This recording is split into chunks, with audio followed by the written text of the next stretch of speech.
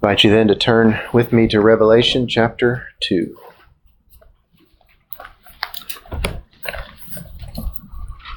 We'll be looking today at Revelation chapter 2, verses 12 through 17. The third letter was written to the churches of Asia as the Lord came to John on the Isle of Patmos and dictated them for him to pen down and to send to these 7 churches.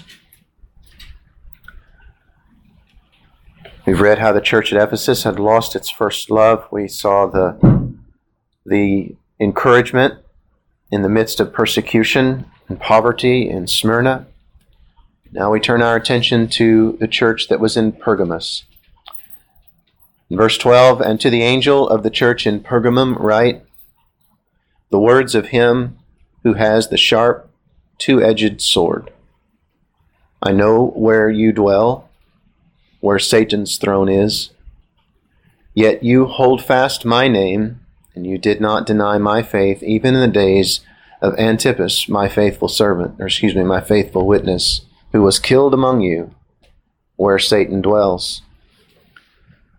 But I have a few things against you. You have some there who hold the teaching of Balaam, who taught Balak to put a stumbling block before the sons of Israel, so that they might eat food sacrificed to idols and practice sexual immorality. So also you have some who hold the teaching of the Nicolaitans. Therefore repent. If not, I will come to you soon and war against them with the sword of my mouth.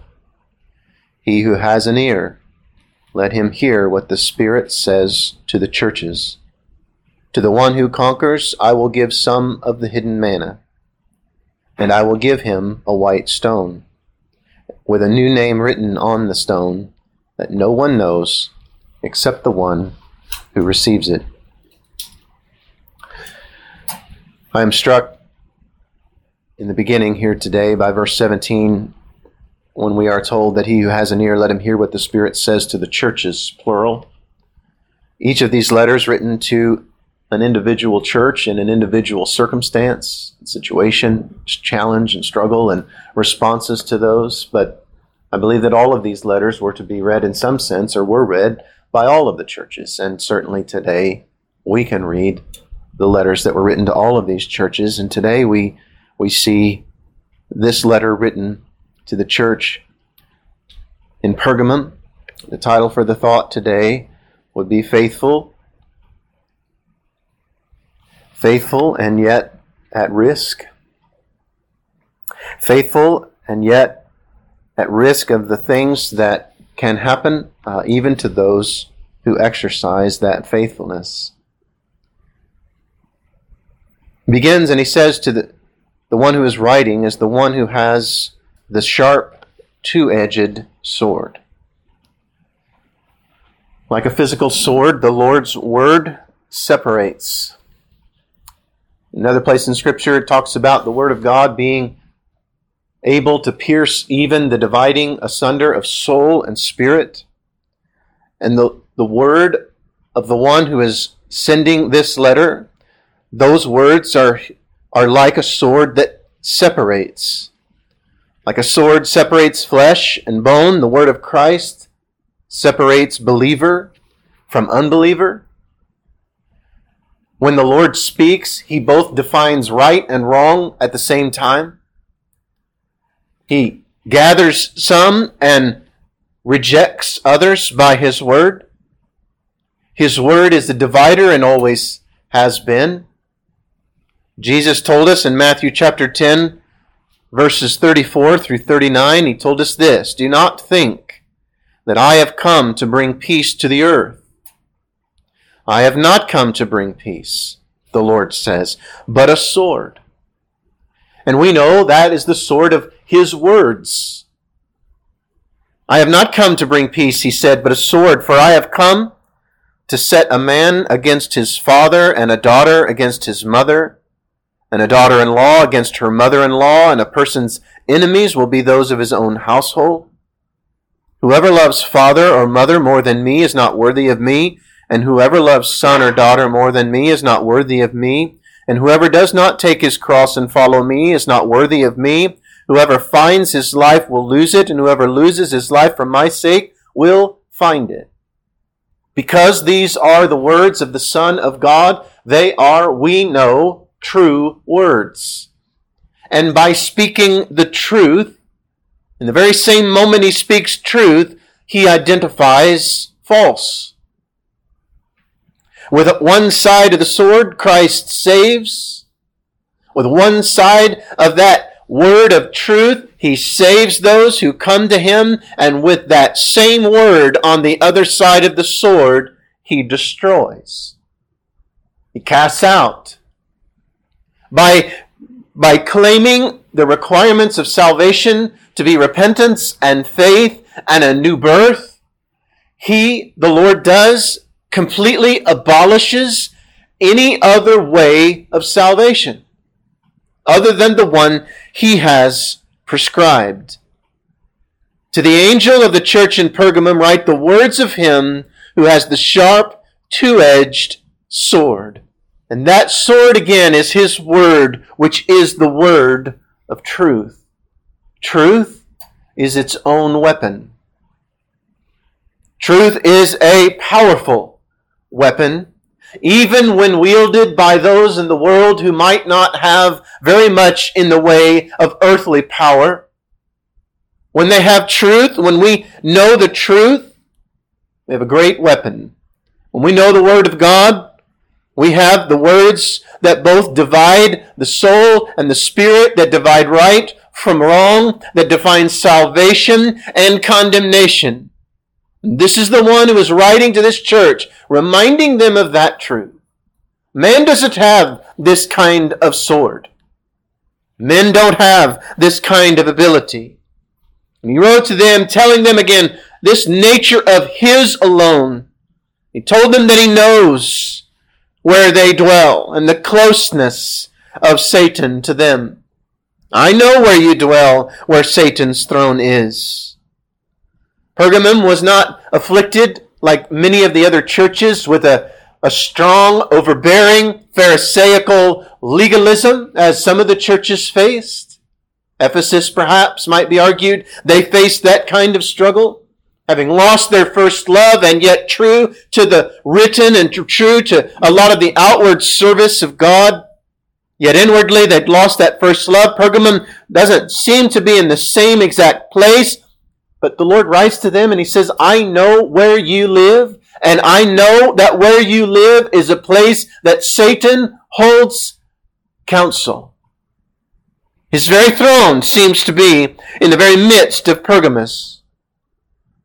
An obvious influence in this city of the influence of Satan, and that he would have people to believe. The church in Pergamum, again, didn't face Jewish legalism like many of the other churches, but they faced open immorality and idolatry continually under the auspices of the Roman religious system, as well as the Greek and the pagan things that came along with that, and the immorality, as I said, and the idolatry that was rampant among them. And Jesus writes to them and he says, I know where you live. I know the situation you're in, very much like he has told the previous two churches, I know. And so often the case is that we begin to think that God doesn't know our condition and our situation and our struggles and our challenges. And we think them unique to us. And in maybe some ways they are. As they say, all news is just old news to new people. But it's still new when we encounter these struggles and these trials. And sometimes we can begin to think that God doesn't know. I want you to read the 7 letters that he wrote to his churches in Asia and remember that he does. He knows. He knows every situation of your life. He knows every circumstance of every city in the world and every nation in the world. I know the danger that you are living among. And he knows as well, as he gives them this commendation, that they were faithful, yet you hold fast to my name, he says in verse 13. You did not deny my faith, even in the days of Antipas, my faithful witness, who was killed among you where Satan dwells. He commends their faithfulness in the face of this open persecution that had settled among their people, much like it had in Smyrna. And they were faithful. They were faithful. We are not talking here about the church in Pergamum. We are not talking about a church that did not have faith in Christ. They clearly did, and yet they are at risk. They are at risk of a very different battle that takes place in a very different realm.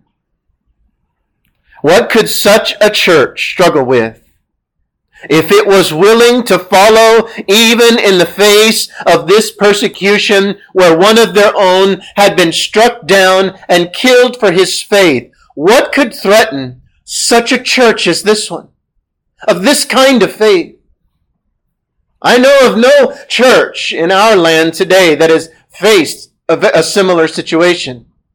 And yet many are faithful churches today. But we think of a church like this that's in Pergamos and we think they must have been strong in their faith. And seemingly in a way they were. Unwilling to sacrifice and compromise to the point that they were willing to go to even their deaths. What could such a church struggle with? Well, we find out with the rebuke that the Lord gives to them. After commending them for that faithfulness, that was commendable. He says in verse 14, "But I have a few things against you." And he lists them. This church that has stood the test of persecution to the point of death is faced now with some rebuke from the Lord for whom they have stood and with whom they desire to stand. The Lord himself tells them, "I have a few things against you." You have some there who hold the teaching of Balaam, who taught Balak to put a stumbling block before the sons of Israel. And you have, and he says in verse 15, also some among you who hold to the teaching of the Nicolaitans, who we have already heard God hates the teaching of the Nicolaitans, and yet in Pergamos there seems to be something of an acceptance of these teachings. There's some among them who are repeating the counsel of Balaam to Balak in the Old Testament. These people who stood such a test as they have stood, and their faithfulness in that test, yet now they are at risk of losing another battle that is inward and that is every bit as real. You see, their great faith did not protect them from great weakness in other areas. Their great faith outwardly did not threaten or did not protect them from the risk of losing their faith inwardly. Their great faith in Pergamum did not excuse them from their responsibility to live righteously before God and before the world, and that is what seems to be at risk in Pergamum. Those who held to the teaching of Balaam, and if you want to go back very quickly, that is, you remember the story of the donkey that got in front of, it told Balaam and got in his way. Balak, the king of Moab, wanted Balaam to curse Israel as they were traveling through his land. And Balaam essentially tells him, I think 3 times, I cannot curse God's people. And so we wonder what then was the stumbling block. Well, we find out later in the Old Testament that Balaam had counseled Balak to send his women and send the women of Moab among the children of Israel and intermarry and intermingle, to intermingle with the world and to wrap their lives up with the world and the worship of the idols of the world. You find this in the New American Commentary about this. This is a summary. This is a summary of what Balaam might have said to Balak. I cannot curse what God has blessed, but you have paid me handsomely, and I do know people very well. These people have been in the wilderness a long time, and you have many beautiful women in Moab. I suggest you send your women among them, and my guess is that by their behavior, they will bring down God's curse upon themselves. A faithful church in Pergamum but one who is at risk of meddling with the world far too much, and accepting and being in the midst of that far too much. What Satan fails at with open persecution, he often succeeds at with inward temptation and acceptance of the world. J.M. Pendleton said it this way in the book he wrote on landmarkism. The revolution, and he's talking about the Revolutionary War in America, the revolution established the principle of religious liberty. And since then, Baptists have so risen in the scale of respectability that groups once looked upon with disdain now court alliance with them.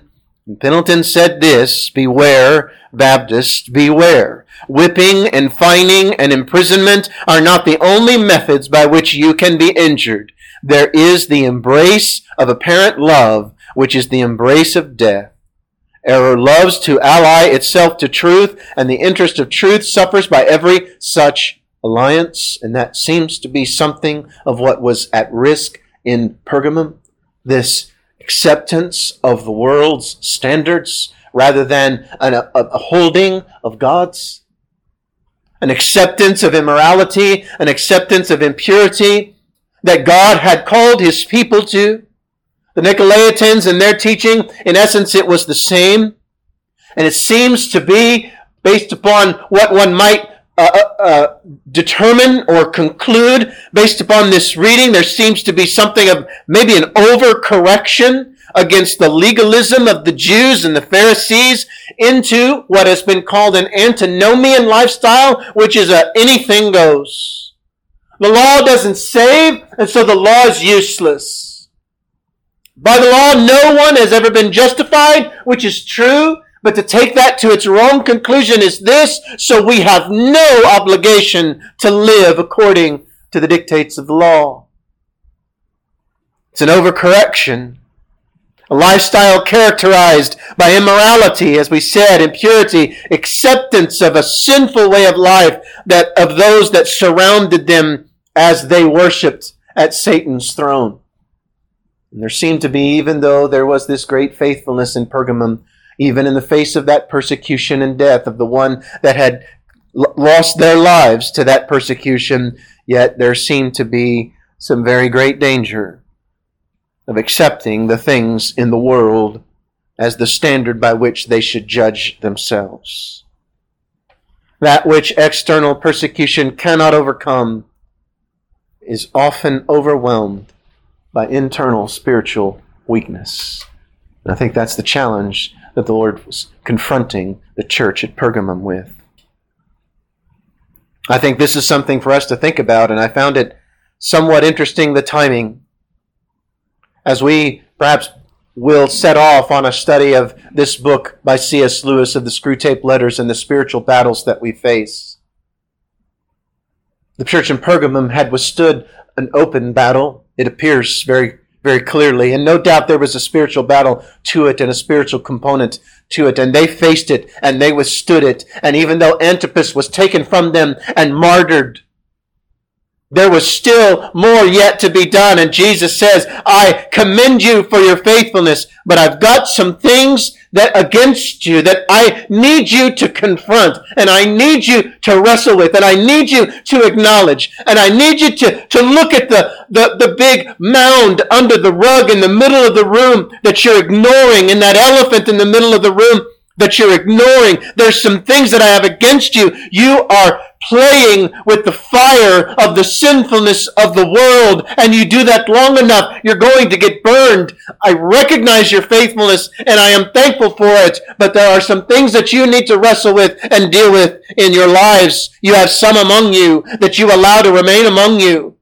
that are openly sinful and openly following the way of the world. And how can it be that one who says they are following the way of Christ live in such ways? I have something against you. I have some things to tell you. And that which open and external persecution could not overcome in Pergamum, Satan was working inwardly to ultimately overthrow them in a very different way.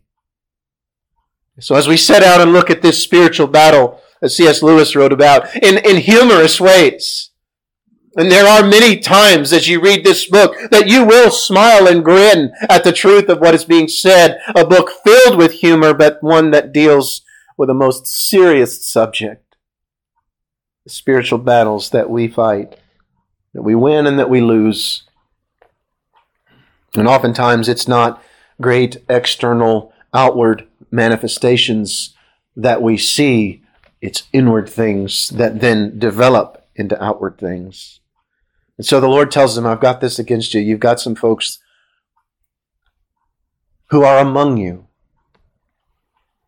and they are living lives just like the world. And so he warns them. He tells them what's wrong, tells them what he has against them. Here is the accusation, and he warns them, and he says to repent. Repent, therefore, he says in verse 16. You see, there is a possibility and an opportunity here is given to fix what is broken now and what might ultimately break the church in the future. There's an opportunity. It's not yet too late. If it were, the Lord wouldn't have said repent. The Lord doesn't give opportunities. He does not give choices for us to make that He then does not allow us to make. Repent. It's not too late. The rebuke of God might seem like a defeat, but it isn't. What the Lord has told the church in Pergamum is very serious, and it's a very serious accusation, and some might take that as having lost the battle, but that's not true. He's laid out the problem, but the opportunity, the battle is still there to be waged and to be won or to be lost. Repent. I've told you what's wrong. I've given you the warning. Now repent. The rebuke of God is not a defeat. It's a warning of a coming defeat if we do not change our ways. But on that moment and in that moment had not yet come, and the Lord says, repent. And we should be thankful to God every time He gives us an opportunity and we hear Him say to us, repent. Because that means there's opportunity to do so. And it's not yet too late. The enemy wants you to think otherwise. But in Proverbs chapter 3, verse 11 and 12, my son, do not despise the Lord's discipline. In the King James, that word is chastisement, or weary of His reproof. For the Lord reproves him whom He loves. I want you to hear that again. The Lord reproves him whom He loves. As a father, the son in whom He delights. When the Lord comes to you, or as He came to this church in Pergamum, He acknowledged their faithfulness. They had remained true to His name. They had openly and publicly said and continued to say, we follow Christ. And yet He says, but you've got people among you who are living just like the world and bringing that impurity among you. And I tell you today, you are to repent. And as He told them that because He loved them. So when the Lord tells us to repent, we have in front of us an opportunity, because the opportunity is there. It's not yet too late. You see, God does not judge where He has not first warned. God does not judge where He has not first warned. All through the Bible, this is a repeated pattern. Adam and Eve, verse 17 of chapter 2 in Genesis, of the tree of the knowledge of good and evil, you shall not eat, for in the day that you eat of it, you shall surely die. He warned them, did He not? Flip over to Genesis chapter 6 and 7 and 8 and read about the flood and Noah. He told Noah, did He not warn him? In Genesis chapter 6 verse 13, God said to Noah, I have determined to make an end of all flesh, for the earth is filled with violence through them. Behold, I will destroy them with the earth. The Hebrew writer talks about this same situation in chapter 11, verse 7. By faith, Noah, being warned by God concerning events as yet unseen, in reverent fear constructed an ark for the saving of his household.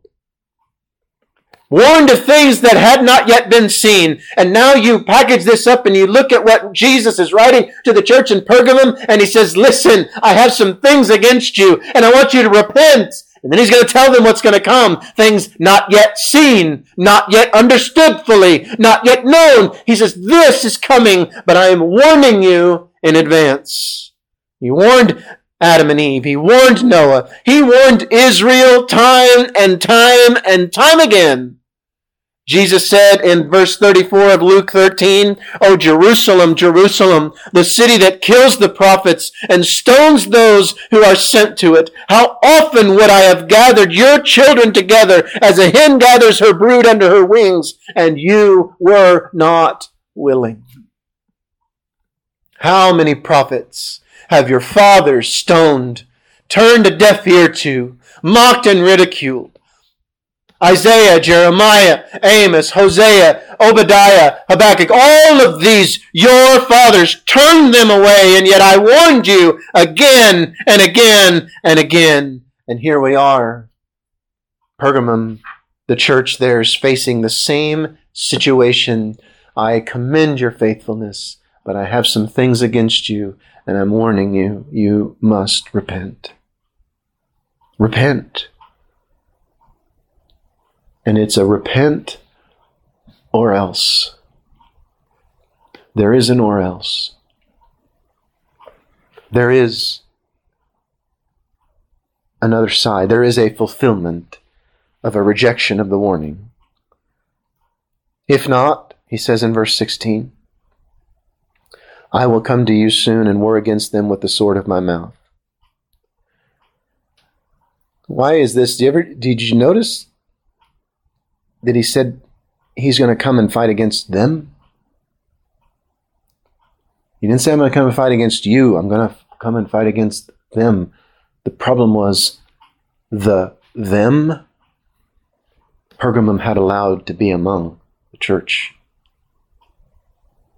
You will find yourselves among those whom I, the Lord of Lords, King of Kings, the one whose words are sharper than a two-edged sword, you'll find yourselves among those whom I will be fighting against.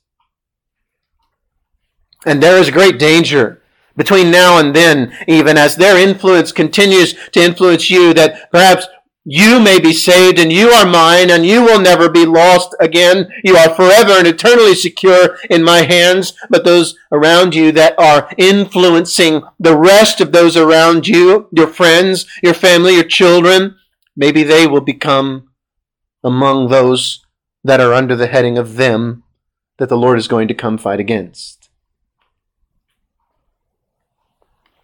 You see, there is opportunity, or the Lord wouldn't have said repent, but that opportunity is not without its limits. Adam and Eve were warned, as we said, and they did indeed die. They died instantly spiritually, and their bodies began the process of death that day. And every day, death took a little bit more hold of their physical bodies, and they eventually found a grave never intended for them to be in. Warned, and yet the warning that they were given, that they ignored, the penalty was paid. The flood did come. We read that Noah was preacher of righteousness for 100 years, crying out to the world that God's judgment was coming. The warning came, and when the warning was ignored, the judgment followed.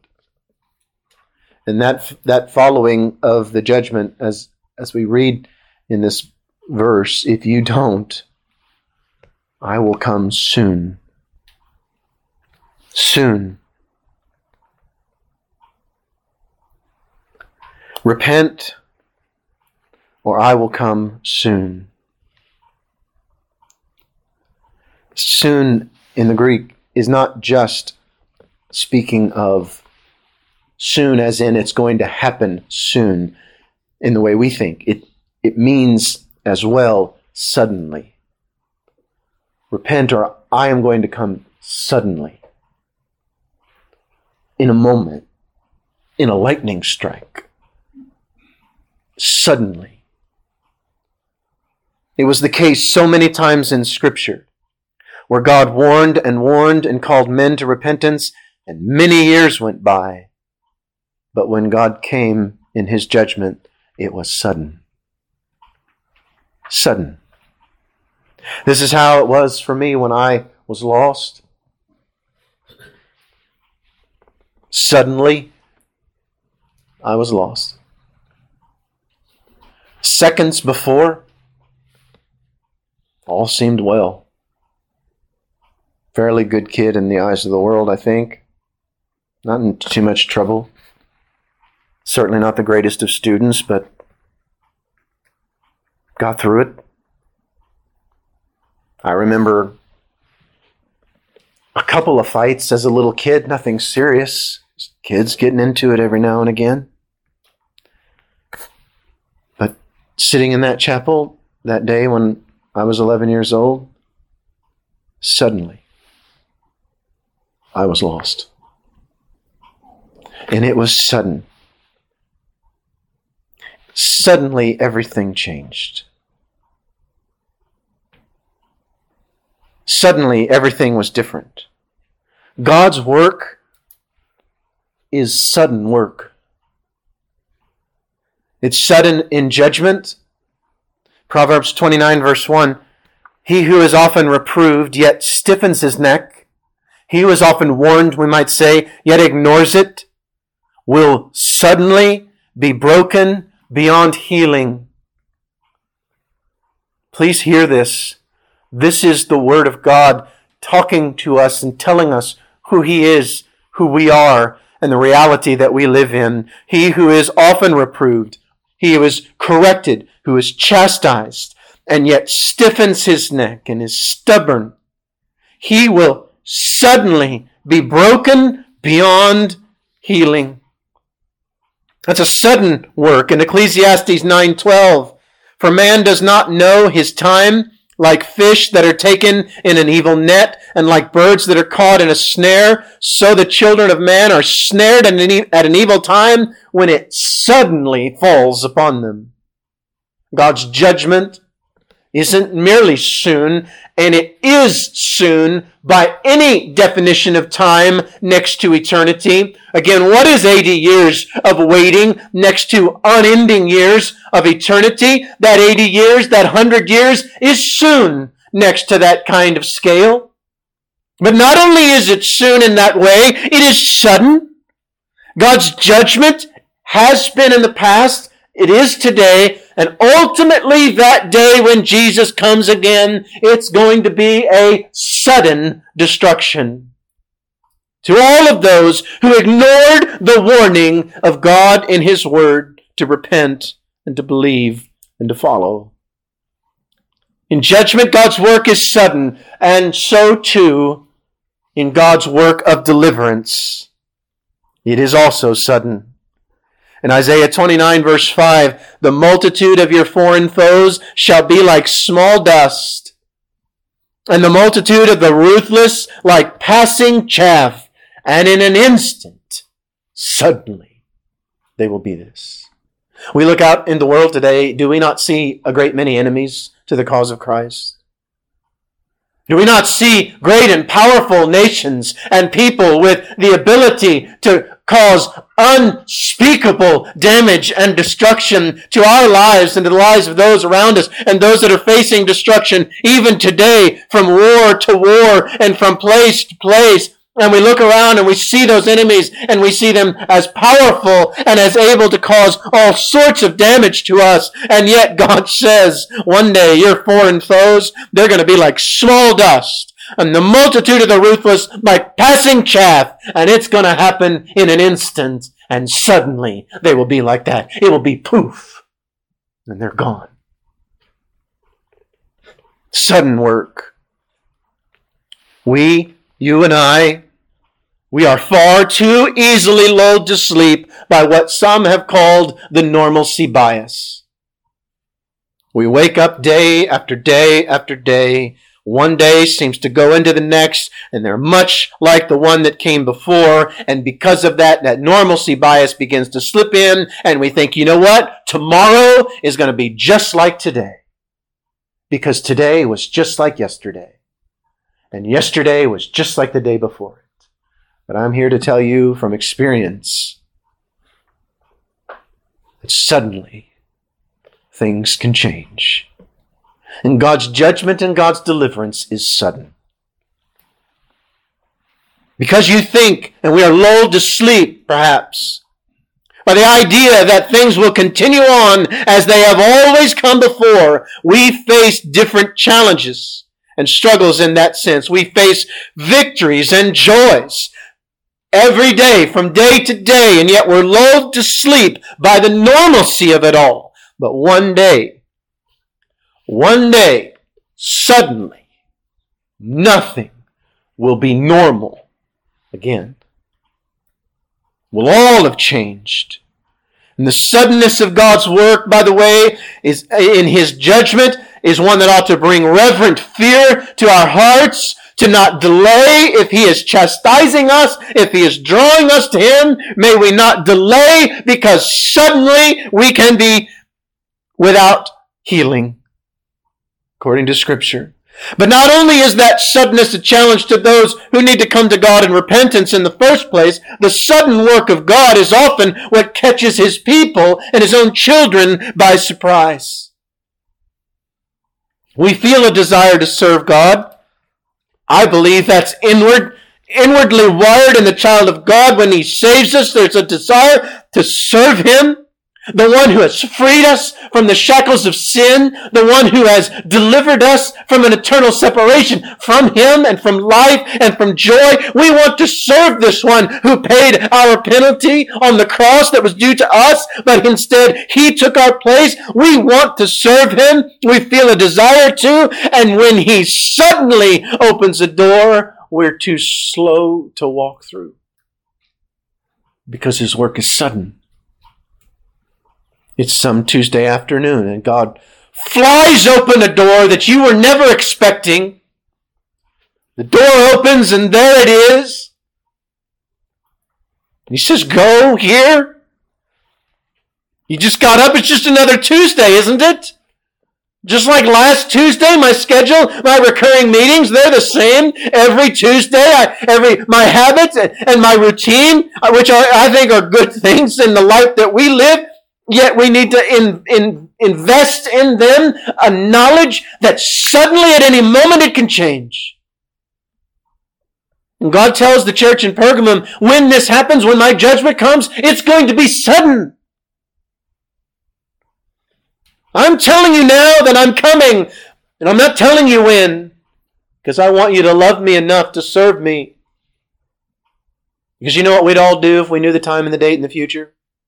We'd all wait until about 5 minutes before that date to do anything about it. And I'll tell you that by then your heart would be so far gone, you probably couldn't do anything about it. The fact that God doesn't tell us when is a blessing, not a curse. But He does tell us this, it's sudden. My work is sudden, God says. It's sudden in deliverance. It's sudden in judgment.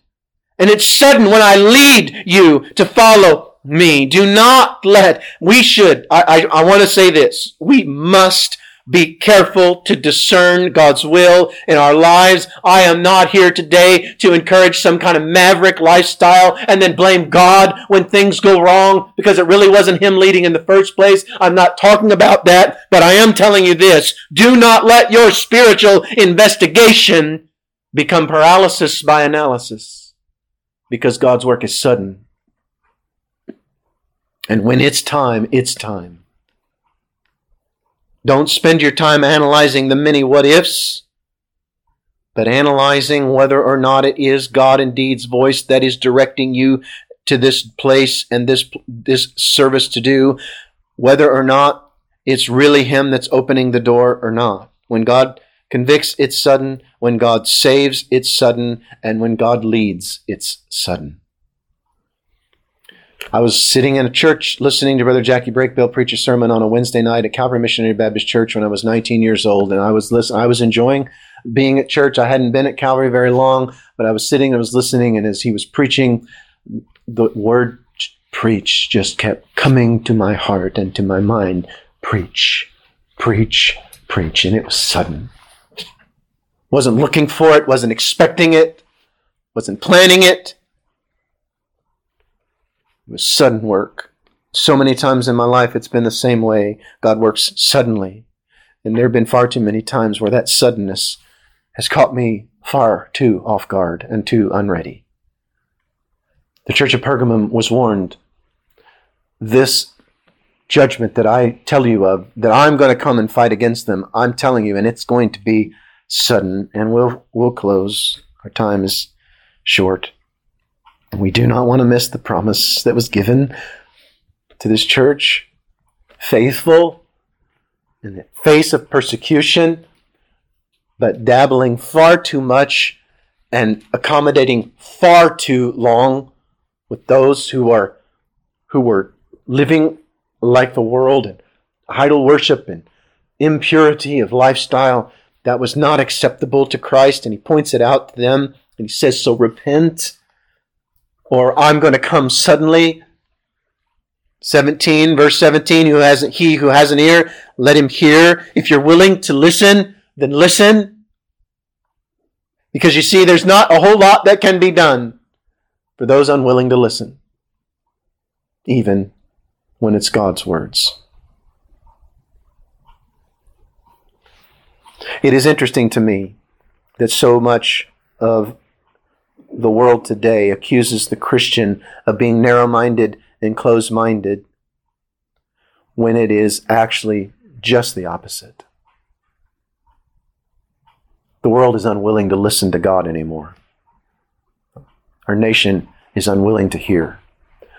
And there's not a lot you can do for someone when they're not willing to listen. And so if we are willing to listen, if I am willing to listen, which is all I can do, I can't make anyone else willing. I have far, far too much work to do in my own heart and mind to ensure I'm ready to listen than to fix it in others. But if you're willing to listen today, if you're willing to listen to the Holy Spirit and He is speaking to you today, then then let Him hear. What have you heard? He says, if you're willing to listen to those, to listen to what the Spirit of the church says, and he says, to the one who conquers, the one who adheres to this, the one who responds rightly to this, the one who does indeed repent, the one who responds suddenly when I move, suddenly, doesn't delay, but does so when I ask, to the one who conquers, this is the promise. I'm going to give you some of the hidden manna. And a white stone with a new name written on the stone, so much you could get yourself lost in all of the speculation as to what this stone is. But for me, it's important to just keep it simple because that's as much as I can contain anyway. The hidden manna, He's going to sustain you. That's what the manna did in the Old Testament, isn't it? Sustain the children of Israel miraculously. God says, if you will follow me, if you will fix the things that I have against you, you may be thinking, but if we, let's just think about it this way. Well, Lord, that's going to be so many people, and we're going to be devastated by their departure. The Lord says, look, I'm going to sustain you, just like I've sustained my people ever and always. I'm going to give you hidden manna, and that manna is miraculous, and it sustains completely. They were not without any lack, or they were without no nutrient that their bodies needed. It sustained them in health. And as they went through that judgment that He'd given them to travel through the desert because of their lack of belief, He sent the spies out, and you can go back and read all about it in Numbers, but He said, I gave them manna. He says, to those who will hear, I will sustain you, and I will sustain you miraculously. I will sustain you completely, and I'm going to sustain you by things that nobody else can even see. It's hidden. I'm going to give you a white stone, which I think is just simply a token of promise. White, representative of purity, which is appropriate given the things that the Lord had against this church. and the impurity that was going on there. I'm going to give you a token, a white stone that is going to go with you. And in some ways, I think this can be likened to the Word of God and His presence in our heart and the Spirit as you walk through this dark world where Satan's throne is. You're going to have a white stone in your hand, and as you look at that white stone, it's going to have a name that I gave you. That only we know. That only you know, and I know. You know me, and I know you. And though Satan dwells on his throne here, one day, suddenly, the Lord is going to come and judgment is going to be brought. What did he tell this church that was faithful and yet at risk? We serve the one who has the sharp two-edged sword, who has the truth, who speaks the truth and is the truth. He knows the darkness of the world that we live in and the reality that that dark world brings to our front door. He knows what those phones in our pockets can bring to our eyes and our mind and our hearts in a fraction of a second. He knows the influence that Satan, as he sits on his throne here, wields in this world. He knows that. He also knows our faithfulness when we're called to it. And we demonstrate it, but he also knows and rebukes the worldliness when it is allowed in our own hearts and in that of the church. And he calls them to repentance. He warns them of the soon and sudden destruction that will come if left unheeded, and he promises to sustain all of those who take this warning and do repent and do the works that repentance will bring. An honest desire to serve the Lord. Faithful, but at risk.